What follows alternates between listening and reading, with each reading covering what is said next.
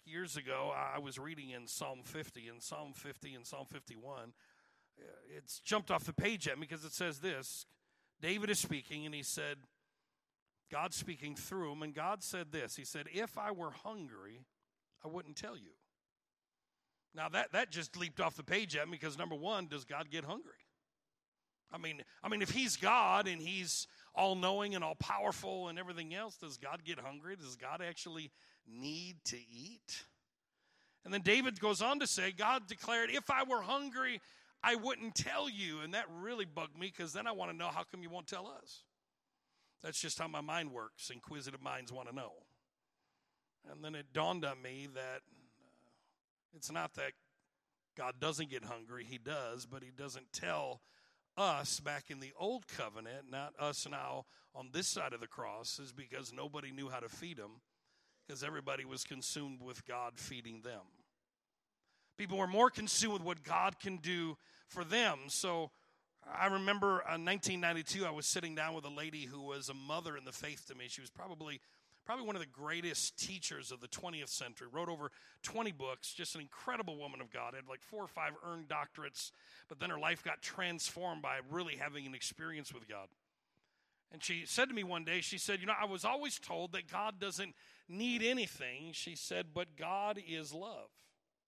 And love cannot be love all by itself without needing recipients to pour love into. You cannot be full of love or love and not have something. It doesn't matter if it's another human or a dog, or if you're a cat person, because all dogs go to heaven. I don't know about cats. But regardless of how you feel, if you are love, you cannot be love and not need to pour it out. And so God is pouring out all this amazing love on his Son in eternity past, and he creates the angelic host, but he didn't create them in his image and his likeness. They were there to just say, yes, sir. That's all they were there for. They weren't made in the image and likeness of God, and they were not made to have a free will. And that's another discussion I won't get into because people get all these ideas about fallen angels and everything else, and it's mythology. But regardless of that, angels are there to just say, yes, sir. They're not there to do anything but produce the atmosphere whereby God sits himself. If angels were enough, he wouldn't have needed to create humans. So God in his infinite love said, I love my Son so much, I need to pour this love into something. And so he creates humanity. He creates Adam, and his desire is to walk with Adam in the garden in the cool of the day. Are y'all doing all right? I'm heading somewhere, I promise. As he walks with God in the cool of the day, and then Adam says, I don't want to be alone. Even though Adam wasn't alone, God was still there with him. But he said, I want someone else like me. Because I've received love, I need to reproduce love, because it's always been about love. So God puts him to sleep and takes Eve out of his side, and then the heart of God is, now I want to walk with both of you, and I want to pour my love through you, because I do have a need. I have a need to give. I have a need to love. I have a need for what is in me to pour out. It's not that I can't be God all by myself, but it's no fun with just me. I want to do something. That's why the scripture says it's more blessed to give than it is to receive. How many of you know when you're a kid, you love Christmas, man? You can't have enough gifts, but once you become a parent, it's more fun. And when you become a grandparent, forget about it. Listen, I'm just telling you, you watch a little grandchild, our eyes get real big, and I got a grandchild every time I walk in the house. Did you bring me a present? Did you bring me a present? Did you bring me a present? You can't help it. There's just this desire in you that wants to be a blessing, because love pours out. It can't stay loved by itself. And so all this love God was pouring into Adam and Eve, He gave them one thing. He said, I'm pouring myself into you with all you need, but I want you to leave one thing alone. I want you to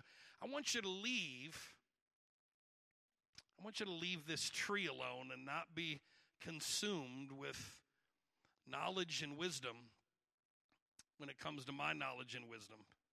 It's not that God wouldn't have given him knowledge and wisdom in the future, because it never says he wouldn't. And so they eat of the tree, and Adam and Eve, from that time on, God puts them out of the garden, not because he was angry with them, but he was protecting them. Because the greatest sin in the garden is not that they ate of the tree of the knowledge of good and evil. They never ate of the tree of life. It was about enjoying relationship, and it was about enjoying love. And so what hit me so strong about this passage is it says God has a weakness. And I began to really ponder that. I'm like, God, what kind of weakness could God have? God is all-knowing. He's all-powerful. God, how can you be weak in any form? But it says the weakness of God is greater than the strength of men. So whatever man thinks is strong, God laughs at. And God says, what you call weak, I call strong. What I call strong, you call weak, and vice versa. And then I began to really think about it in this term. About 12, 13 years ago, no, man, it might even be 14 years ago. I can't believe it's been that long. It was the first time I went and ministered in Australia. And I had a day off in between meetings, and the pastor and I, we went to see Taken. How many? Liam Neeson, Taken, the classic. I have a specific skill set. And no matter what you do, if you choose to do this, I will hunt you down. I will find you. And when you're a father that has a daughter, man, that movie fired me up. Because every father's like, don't you touch my baby girl. And I got to see it about 3 months before everybody in the States, because it came out in Australia before it came out in the States.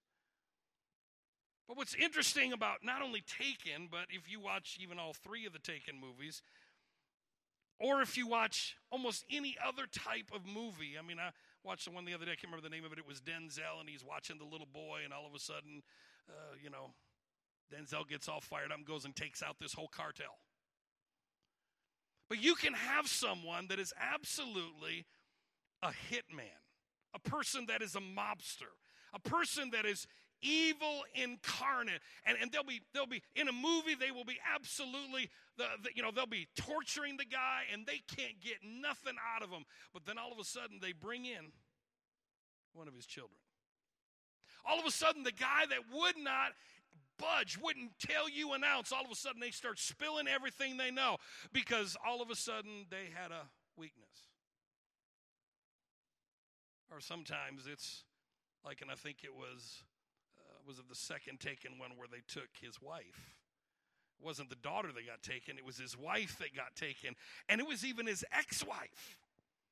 And it was this weakness. He still had this love for her. And so he chased the whole situation down and absolutely brought it all back together again. I mean, it's amazing how no matter how many movies you watch, no matter how bad a person is, no matter how tough they are, they melt and fall apart when you bring up their kids. God has a weakness. And I just dare to declare to you that God's weakness is not much different than ours. Because we all have a weakness for our children. That's a good place for an amen. We all have a weakness. That's why a mother, no matter how many times that son messes up, she'll continually show up to his incarceration. Standing before the judge, Mom will still be there. That's still my baby. I don't care how crazy he is. I don't care how many mistakes he made, because I've got a weakness. And my weakness is actually a weakness according to man, but not according to God. The weakness is love. The greatest thing that we have, the weakness of God is greater than the strength of men. That no matter how strong men think they are, but we live in a culture and in a world where it's the strong that survive. You take it, man. You climb the ladder. But in the kingdom of God, it's when we're weak that we're strong. It's when we're really pouring out the love that God has placed in us. That's the real strength of God. And yet the sad thing is even a lot of times in the church world, rather than realize that the weakness of God is humanity, we don't treat people like they're in the image and likeness of God because they look different than us, or they're a different color than us, or they're a different socioeconomic background than us. And rather than realize that just like as a parent, I remember I share this story all the time, that when our daughter Brittany was born, remember she'd be in her room in the crib, and I'd get up and I'd start to make phone calls and do what I do or my travel, and all of a sudden I'd hear her moving around. I'd go in there and I'd pick her up, and I'd go in the living room, I'd lay on the couch and just stare at her, and all of a sudden it was 4 o'clock. All of a sudden I got like 3 or 4 months behind in a lot of what I did because I was just blown away. This came through me. And this love. And then when she had a little girl, oh Lord, she's Nana and I's weakness. That's why right now, even though we live all the way up in Michigan, over the next few months, all of my flying is out of the Louisville airport. Because I'm going to drive 6.5 hours down here so Nana can stay with the baby so I can fly to this airport rather than Michigan. Why? Because we got a weakness. Which makes us weak in the knees, where we're absolutely in love with this little child. We can't help it, but yet God is the same way with us. But for some reason, churchianity and religion has painted this idea that God is this Zeus up in heaven with long beard and lightning bolts, and he's ticked off at humanity. He actually never really liked you. That is why you had preachers for years who preached things like, all we are is snow-covered dung. Isn't that nice to know? Don't you know you're just a piece of poo?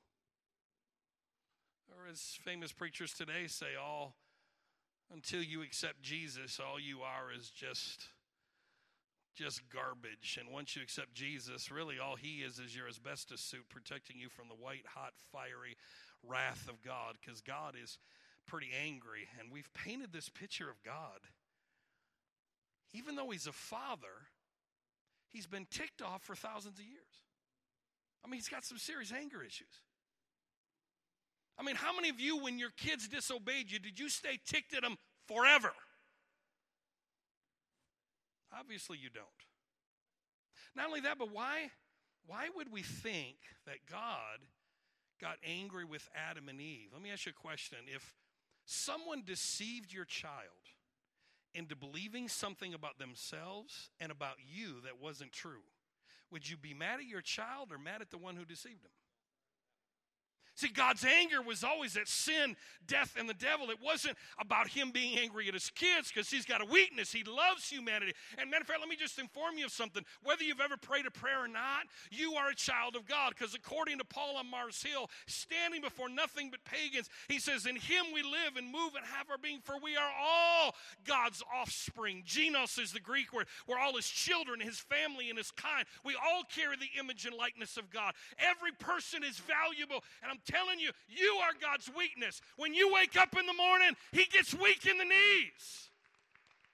He wants to spend time with you. He wants to know you. He wants you to know him. Every parent gets this, but for some reason we read passages like, you being a parent on this earth, if your child asks for a fish, will you give him a stone? If your child asks for bread, will you give him? How much more the Heavenly Father?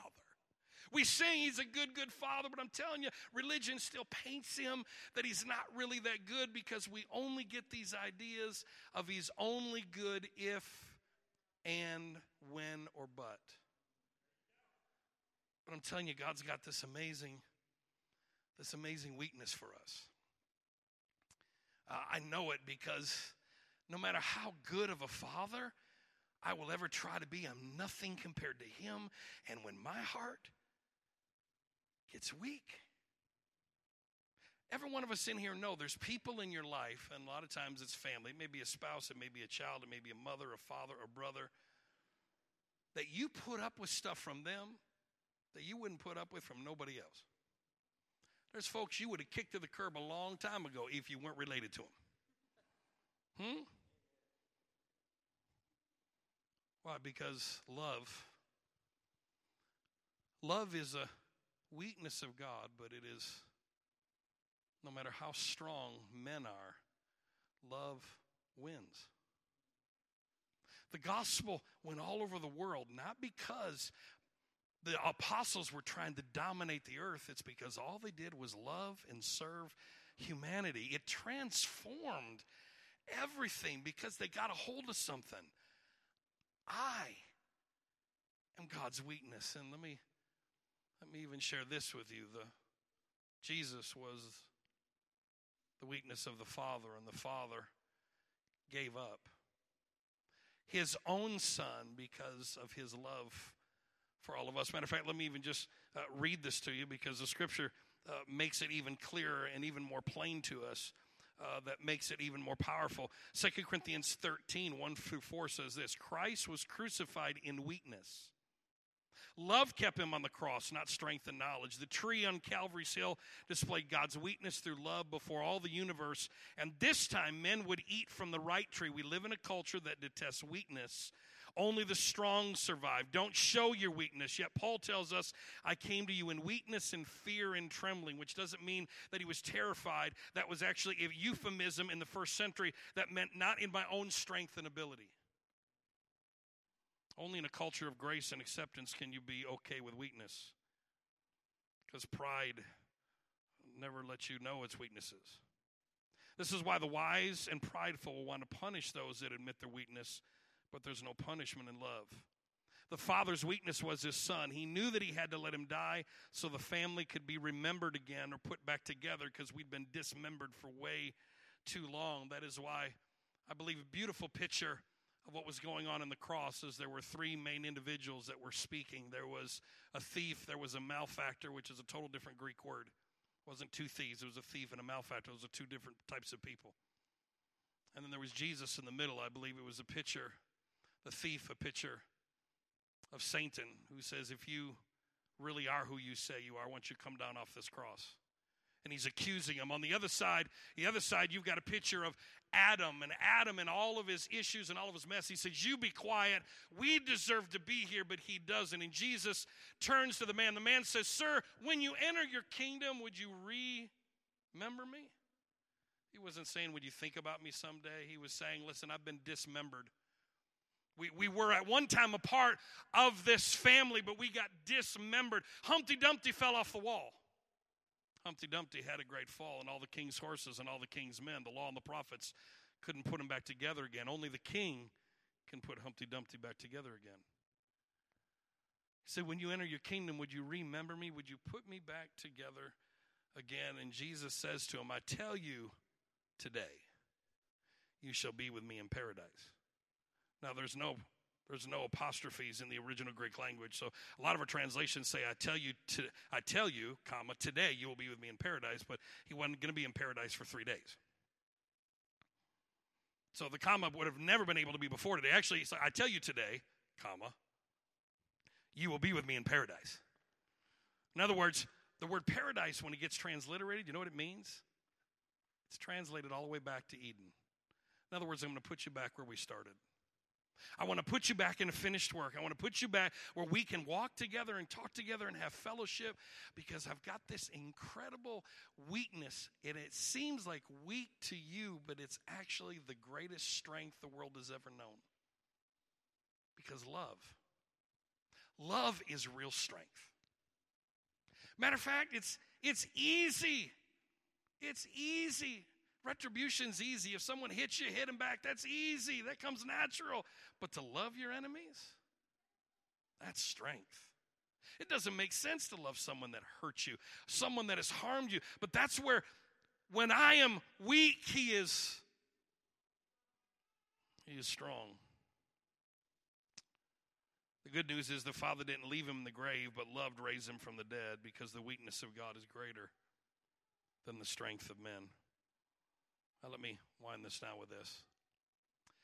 God speaks to Abraham one day, and he said, I want you to give me your son, your only son. In other words, give me your weakness. Give me the one thing that you would have the hardest time giving up. Let's be honest, most of us, we could give up our car, our house, our stuff. But our kids? You know, it bothered me for years that Abraham never argued with him. That always bothered me. I mean, if I heard 20 audible voices, 30 prophetic utterances that said, give me your kid to kill, my response would be, nope. I rebuke you, devil, in Jesus' name. I mean, that's horrendous stuff. Child sacrifice? What? What kind of vampire am I serving? What is this? But you see, if you understand that Abraham, when he was Abram, he was raised in northern Iraq in the Chaldees. He was Mesopotamian, and he was raised in a polytheistic society that their gods all demanded the firstborn children as sacrifices. And so what God was doing is he's showing them, he's like, listen, I want you to do this. And there was no question to Abraham. Well, that's what all the gods asked for. So this Jehovah, he's just like all of these other gods. But while the knife is in the air, God says, stop it. In other words, I'm not like all those other guys. I require obedience, not sacrifice. I don't want you to kill your son. Matter of fact, listen, this is what I'm going to do. Because you were willing to give me your weakness, I'm going to give my weakness for you and as you. I'm going to allow. Not only am I just going to give my son, I'm going to be in my son. And I am the Father and the Son are going to lay down our life for all of humanity because we see value and worth. Because we've got a weakness, man. And our weakness is it doesn't matter what you did last week, what you did last year, what you did in the last decade or 30 years ago. Listen, God's weakness is this incredible love that is passionate towards you, and you can't get away. Listen, you could try to get away from. I'm just telling you, I've said this for years, God's a stalker. I'm telling you, he's going to chase you down. He don't just throw you away. You throw yourself away. We have a hard time seeing God this way because we think we're supposed to be strong. And he's like, I want you to be weak. Because it's in your weakness that you're actually strong. And the weakness is learning how to receive love and how to give love. The weakness of God is greater than the strength of man. I think a beautiful picture. And if you play, Tim. I think amazing pictures in the New Testament. Jesus starts telling story one day, and he said there's two brothers. He said the one brother comes to the other brother, and they both go to the father, and they say, the younger one comes to dad, and he said, I want my inheritance. I understand something. In that culture, when you were saying, I want my inheritance, what you were saying is, Dad, I want you dead. I don't care about you. I don't want you. I want you dead. Even though you're still alive, you're dead to me. Give me my stuff, because I don't really care about you. But in order for the father to do that in that culture, he had to give the older brother first the double portion, which was the 2/3 inheritance. And so both of the sons, what always bothered me is the older brother never turned it down. The older brother really should have said, no, Dad, listen, you're still here. I want you more than your stuff. The younger son then takes his inheritance and he goes and he lives in what the scripture calls riotous living. He goes out and he goes crazy. But I want you to notice something. He never stopped being a son. He never stopped being in relationship with the Father. He just stopped being in fellowship with the Father. The heart of the Father was still for his son. How do we know? Because the moment the son left, the Father went and got a little calf and he started fattening it up because he was expecting his son to come home someday, and after he would have an awakening to his sonship and realize that my Father really does love me, and it's still better at my daddy's house than all this mess that I've been walking through.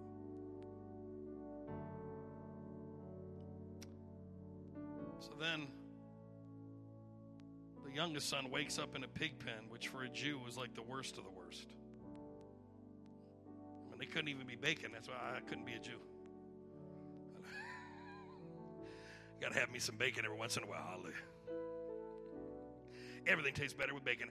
I've told my wife, you want me to eat vegetables? Wrap them in bacon. I'll eat all kinds of veggies. Just wrap them in bacon. He wakes up in the pig pen, and he says, slaves live better at my dad's house. I'll just go back to my dad's house and be a slave. And he starts heading home and he starts rehearsing. Well, when I get close, I'm gonna tell my dad this and I'm gonna tell my dad that. And he doesn't even have an opportunity to say nothing to his dad. His dad gets up in the morning like he did every morning, start feeding that calf and preparing for his son, because it was always his son, because his son was his weakness. That even though his son was disobeying him, his son was not serving him, walking with him. They were out of fellowship, but the father's heart towards the son never changed. The son's heart towards the father changed, but the heart of the father towards the son never changed. And when he sees his son in the distance, the scripture says that he takes off running. He lifts up his robe and he takes off running. You got to understand the significance of that. In that culture, patriarchs, fathers did not run. Matter of fact, it was undignified for you to run. The only people that ran were soldiers on the way to a battle, or if you were a slave or a servant that were running to get something done. If you were a father, a patriarch, you would walk with dignity. You never picked up your robe and took off running. The father didn't care about protocol. All the father knew is my heart has been beating for my son. I've got this weakness, and nothing will satisfy it till he's back in my arms. And he runs to the son, lifts up his skirt. I got a friend preached a sermon years ago called Papa Runs Like a Girl. That God will be willing to be undignified and run like a girl to run and chase you down. He don't care. Why? Because he's crazy in love with his creation. He's got a weakness. The weakness of God is the strength of men. He runs and he embraces his son, and he puts a new ring on him. He puts new shoes on him. He gives him a new robe. He lets his son know, you're still my son. You never stop being my son, and my heart has always been beating for you. It's always been the heart of Heavenly Father. God's got the same weakness that every parent does, every spouse does. I would lay down my life for my kids and not even think about it. I fly all over the world, and anytime I get a chance, I want to sit on the exit row, because I'm not going to lose my mind when things go crazy. That's what I do for a living. I troubleshoot. And I'm like, they come up and they say, are you willing? Yes. I'm like, I don't want some crazy person here. I want someone that's going to keep their head and be able to help everybody get off the plane. I mean, it's immediately where my mind goes to. I don't mind being that person, because it's just something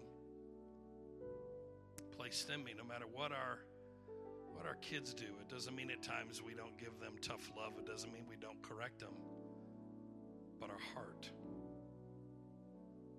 always is weak in a beautiful way towards our kids. And that's the Heavenly Father's heart towards everyone in here. Everyone that will listen to this on the internet or anything else. Man, the weakness of God is greater than the strength of men, and God's heart is so huge towards you.